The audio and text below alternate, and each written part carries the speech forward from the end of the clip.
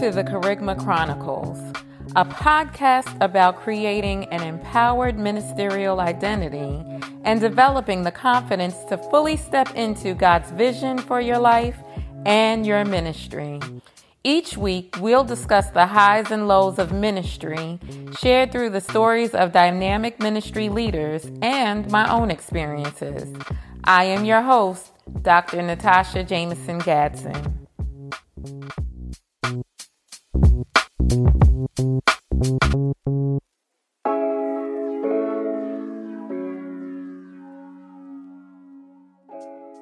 Let's talk about womanhood anyway. Yes. Okay. Let's be real. That is part of the identity struggle. Yes. We're not having issues because our earrings are too big. Mm-hmm. We're not having issues because our skirts are too short or too tight. We're not having issues because our tops are too low. We are having issues because we have the audacity to walk in the fullness of the glory of how God made us without looking gender neutral, even being totally appropriate, not flirting with anybody else's husbands. Okay, because we hear about that all the time. And even putting all of those things in place, we are still having struggles. But we are having struggles because we have the audacity to walk in the fullness of our womanhood. God did not create me a man. He did not call me to dress like a man or act like a man or even preach like a man in order to fulfill the call. So I'll be doggone if I strip my femininity to make anybody else comfortable, including the ones in the pews. That is not what God called me to. And if I'm free in my womanhood, then maybe you can get free in yours and stop hating on every other sister that comes in looking fly, right? If I try to match my shirt to my sneakers, then I won't be mad that your clothes match. Right. Okay. Mm-hmm. But I think that we have done such a disservice to women trying to make them be gender neutral. Now, I'm all for levels of appropriateness. And your level of appropriateness might not be my level of appropriateness. Like, we all may have different levels, but we all better have a level, right? Mm-hmm. And that's cool. But at the same time, I don't think that we need to tell women not to be women. That's not an example for our young girls. They grow up hating their bodies before they have a chance to even learn about their body, right? And we came through that. We've experienced that. We had to get free from it. Yes. I think we do ourselves and other women a tremendous disservice. Yes. In that. I would.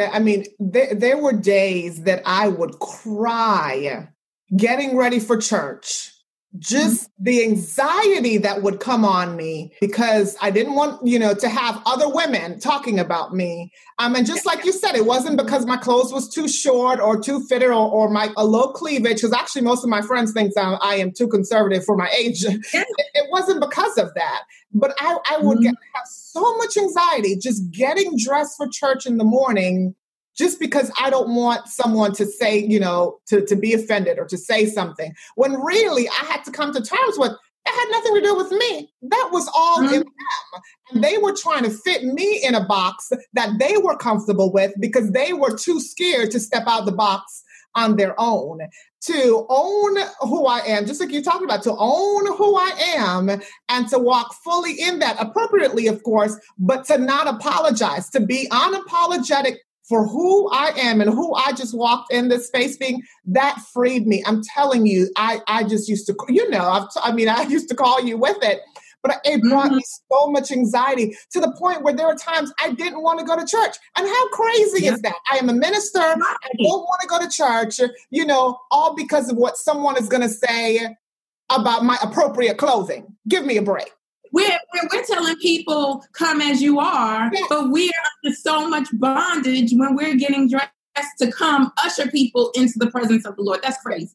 That's crazy. So, and I can't lead you out of bondage if I'm bound. Exactly. And one of the most, oh my goodness, the most dynamic thing that has happened to me is, I believe it was last year, a young sister, young adult, probably about, 10 or so years younger than me, called me one day, had just reached out and said she needed to talk to me, similar to how I did to you. And she called me and she expressed to me that she had a call to ministry. And I was like, oh, wow. Of course, I kind of already knew that. But, she expressed it to me. She really didn't know me that long and really didn't know me on a personal level. It was just so kind of, I saw you around at church. But what she said to me was, she said, the reason I'm coming to you with this is because of how you carry yourself. She said, because I've always felt, I have a nose ring. My hair's different. I have, different, my natural hair is a different color at any time, whatever. And she said, I've always felt like I couldn't accept my call to ministry because of these things, because of the way I express myself through my dress. And she said, but when I see you, and when I see you every time you come to church and every time you own your look and own who you are and not apologize for it, she said, that's when I said, okay, maybe I can accept this call to ministry now. And for me, that was the most, and I'm getting emotional even as I say it, because that was the most rewarding thing, to know that all the persecution, all the stuff I had went through just to be who God is calling me to be was not just for me. It wasn't, for me to say, here's Tana. Tana is, whatever, Tana has been through this, but it was because so someone else can come and be able to accept their call in the fullness of who God created them to be. And that was just so powerful for me. It was just such a moving moment for me. Absolutely. Because it speaks to what the work really is, especially when you have come under fire for so long for how you present yourself. When you have that moment, God reminds you that I called you for this, and I called you for this one right here, because you had to fight so many battles just to get to that space.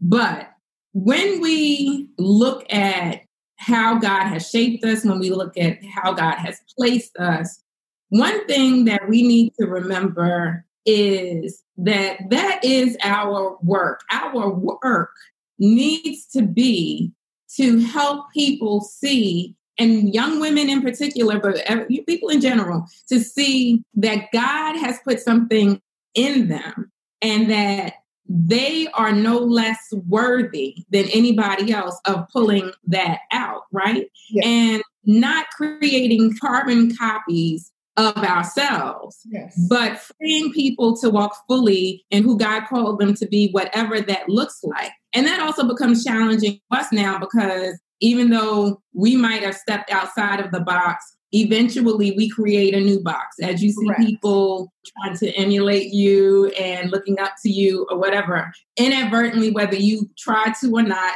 you end up creating a new box.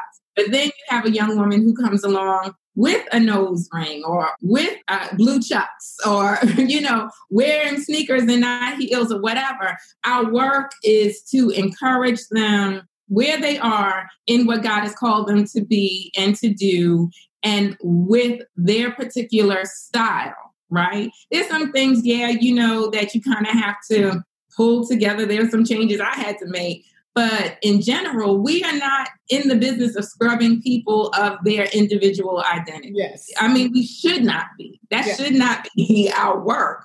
Our work should be helping people to see how God is unpacking and unfolding and giving birth to new pieces and new aspects of their personhood and of their lives and of their gifting. And I think that just being able to do that is a privilege. Not looking at somebody and saying, I whipped them into shape so that they will look like everybody else, but being able to say that I got to bear witness to how God birthed them out in ministry in a way that the world had never seen before. Yes. That's the privilege. Yes. That's the word. Yes. And the reality is that young lady is going to reach somebody that I would never be able to reach. that you would never be able to reach just because of how she presented. That's why we kind of have to get out of that whole space and trying to let everyone fit a certain mold, because the whole kingdom, there's a whole world waiting to be saved, waiting to be touched, and not just saved and accept Jesus, but to move forward in their purpose and to move forward in the thing that God is calling them to be. And I can't reach them all. I can't. I mean, I would love to think that I'm so great that I can, but the reality is I cannot. You can. That's right. And so we all need one another to step out in fully who they are and to reach who they have been called and assigned to reach. And the other thing that you said that I thought is so good is just the notion of knowing that when you have come through the struggle, that you have an obligation not just to sit on your new throne and look down at people, but you have an obligation to turn around and help somebody out. That's what Jesus said to Peter. He said, Peter, Satan is going to sift you like wheat. He is going to pick you apart. But know that I have prayed for you, that your faith will not fail. And we all have a testimony. You and I have a testimony that is because of Jesus' saving grace, his comfort, his love that has kept us and allowed our faith to not fail during these times. But then he said, and when you have come through, strengthen your brethren. And I have translated that to be help somebody out, help your sister out, help your brother out. There is one other thing that I want to say about this, though. We have a responsibility, but we know everybody, just as we talked about earlier, won't fulfill their responsibility. Yes. So what I also would say to young women, young at heart, women coming into ministry, women who have been in ministry forever, women not in ministry, is that as much as we all have a responsibility to help somebody else, when you don't have that readily available, you have to be intentional and proactive enough to seek out the pieces that you need, even if you have to fit all of these little pieces together like a mosaic, so that you don't put the formation, the creation of your identity in somebody else's hands, but you take it back for yourself and you co-create that with God. That's good. When I look at each of our stories, that is the place where we move forward. Yes. Where we decided, I'm pulling this back out of the hands of said leader, whoever that may be, because it is not their responsibility. And my pastor says this all the time. He says, it is not my responsibility to tell you who you are. It is my responsibility to give you opportunity and a platform and be a mirror in your life so that you can see for yourself who God has created you to be. And I think one of the strongholds in the Black church, I'm just going to say it, is that our identities are created in relationship to whoever our pastor is. So you could be the best preacher in the world, you could be the best teacher in the world, but for whatever reason, if that relationship isn't what you hoped it would be or isn't what it should be, even if you're getting opportunities, you still do not see yourself as a minister. Your ministerial identity is still twisted because you don't have a relationship. And that's unfortunate because, quite frankly, I can serve under you, have great respect for you, work in the things that are assigned to my hands, and get mentoring and training and encouragement from somebody else without disrupting my service and my work. And so we have to take responsibility and stop waiting for our pastors to tell us that we're gifted or waiting for somebody that we admire to tell us we are gifted. You have to look at yourself and say, I'm gifted. God put something inside of me. I still don't even know how it all works, but let me seek out the pieces that it will take to help me to grow and develop and perfect my gift. That is liberating. Absolutely. Absolutely. We definitely cannot negate personal responsibility. That's so good. And I'm so happy that you added on to that.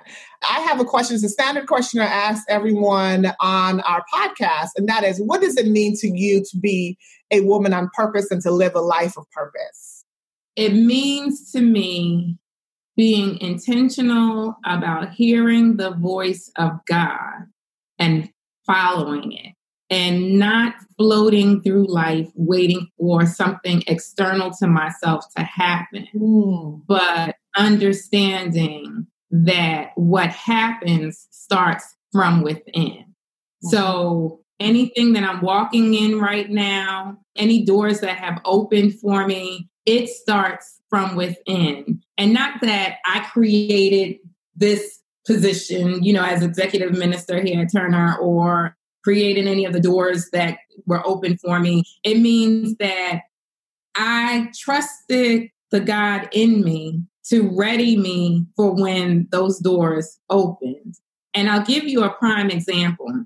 Back in our old days, in our previous place of service, it's not like the ministerial staff preached all the time, because our leader preached most Sundays, and then there was a short list after that.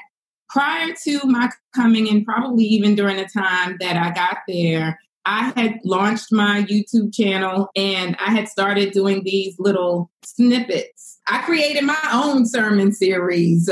Remember, our online platforms were not at all back in 2010 like they are right now. Okay? There was no Zoom like that. There was none of these things that we're using now. But I did what I did on my little webcam, created my little series. And I remember the series was called Find Your Flow. Find Your Flow. And my mom had come for the week. I took her back to the train station. I literally walked into the door, and one of our colleagues on the ministerial staff called me and said, "Hey, Gadsden, you're up on Sunday." He said, "You're up at 7:30. 7:30. I was like, "Up what?" Because we all knew that I was nobody and I wasn't on nobody's short list. And he said, "Yeah, because our leader called me and asked me, what about Gadsden? Can she preach?" And he said, yeah, she can go. She can flow. And I said, "Well, what made him come to that?" He said, "Well, he saw some video clips or something that you had online." I wasn't even, that was for my tiny little following to be a word of encouragement and to have something put on my budding little website. Okay. But the voice that was within was what was heard so that person could say, "Oh, I want her up on Sunday." And I've never forgotten that.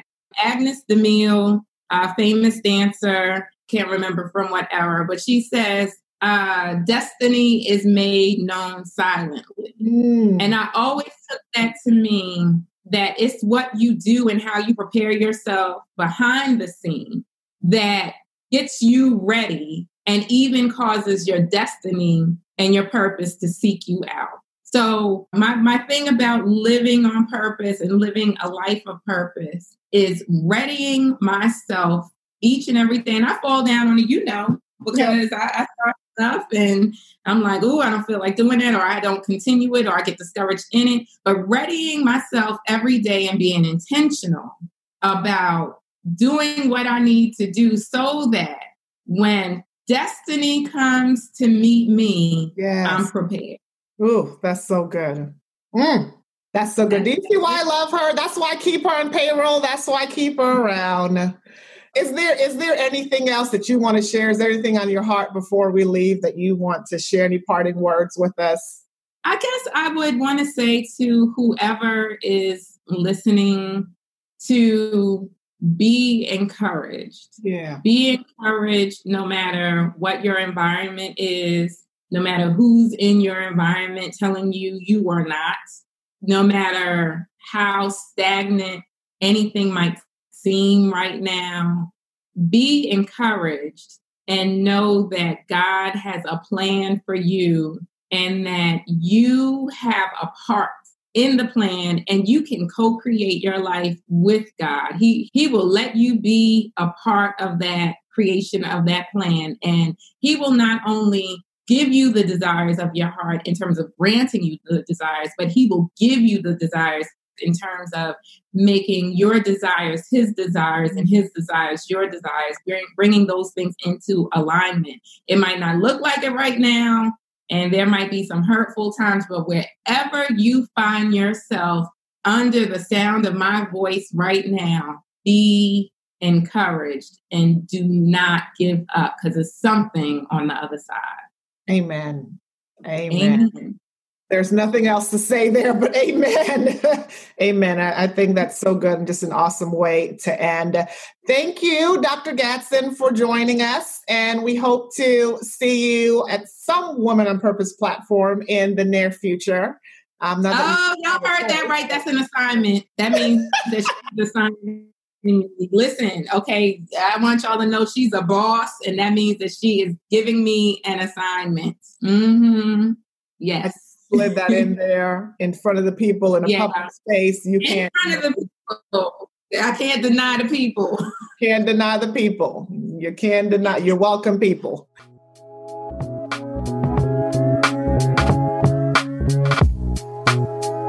Thank you for joining us this week on the Kerygma Chronicles.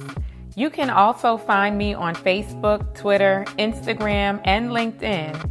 Just look for @Dr. Natasha Gadsden. If you love the show, please rate and subscribe so that we can continue to bring you fresh content. Thank you again for listening, and I'll see you next week.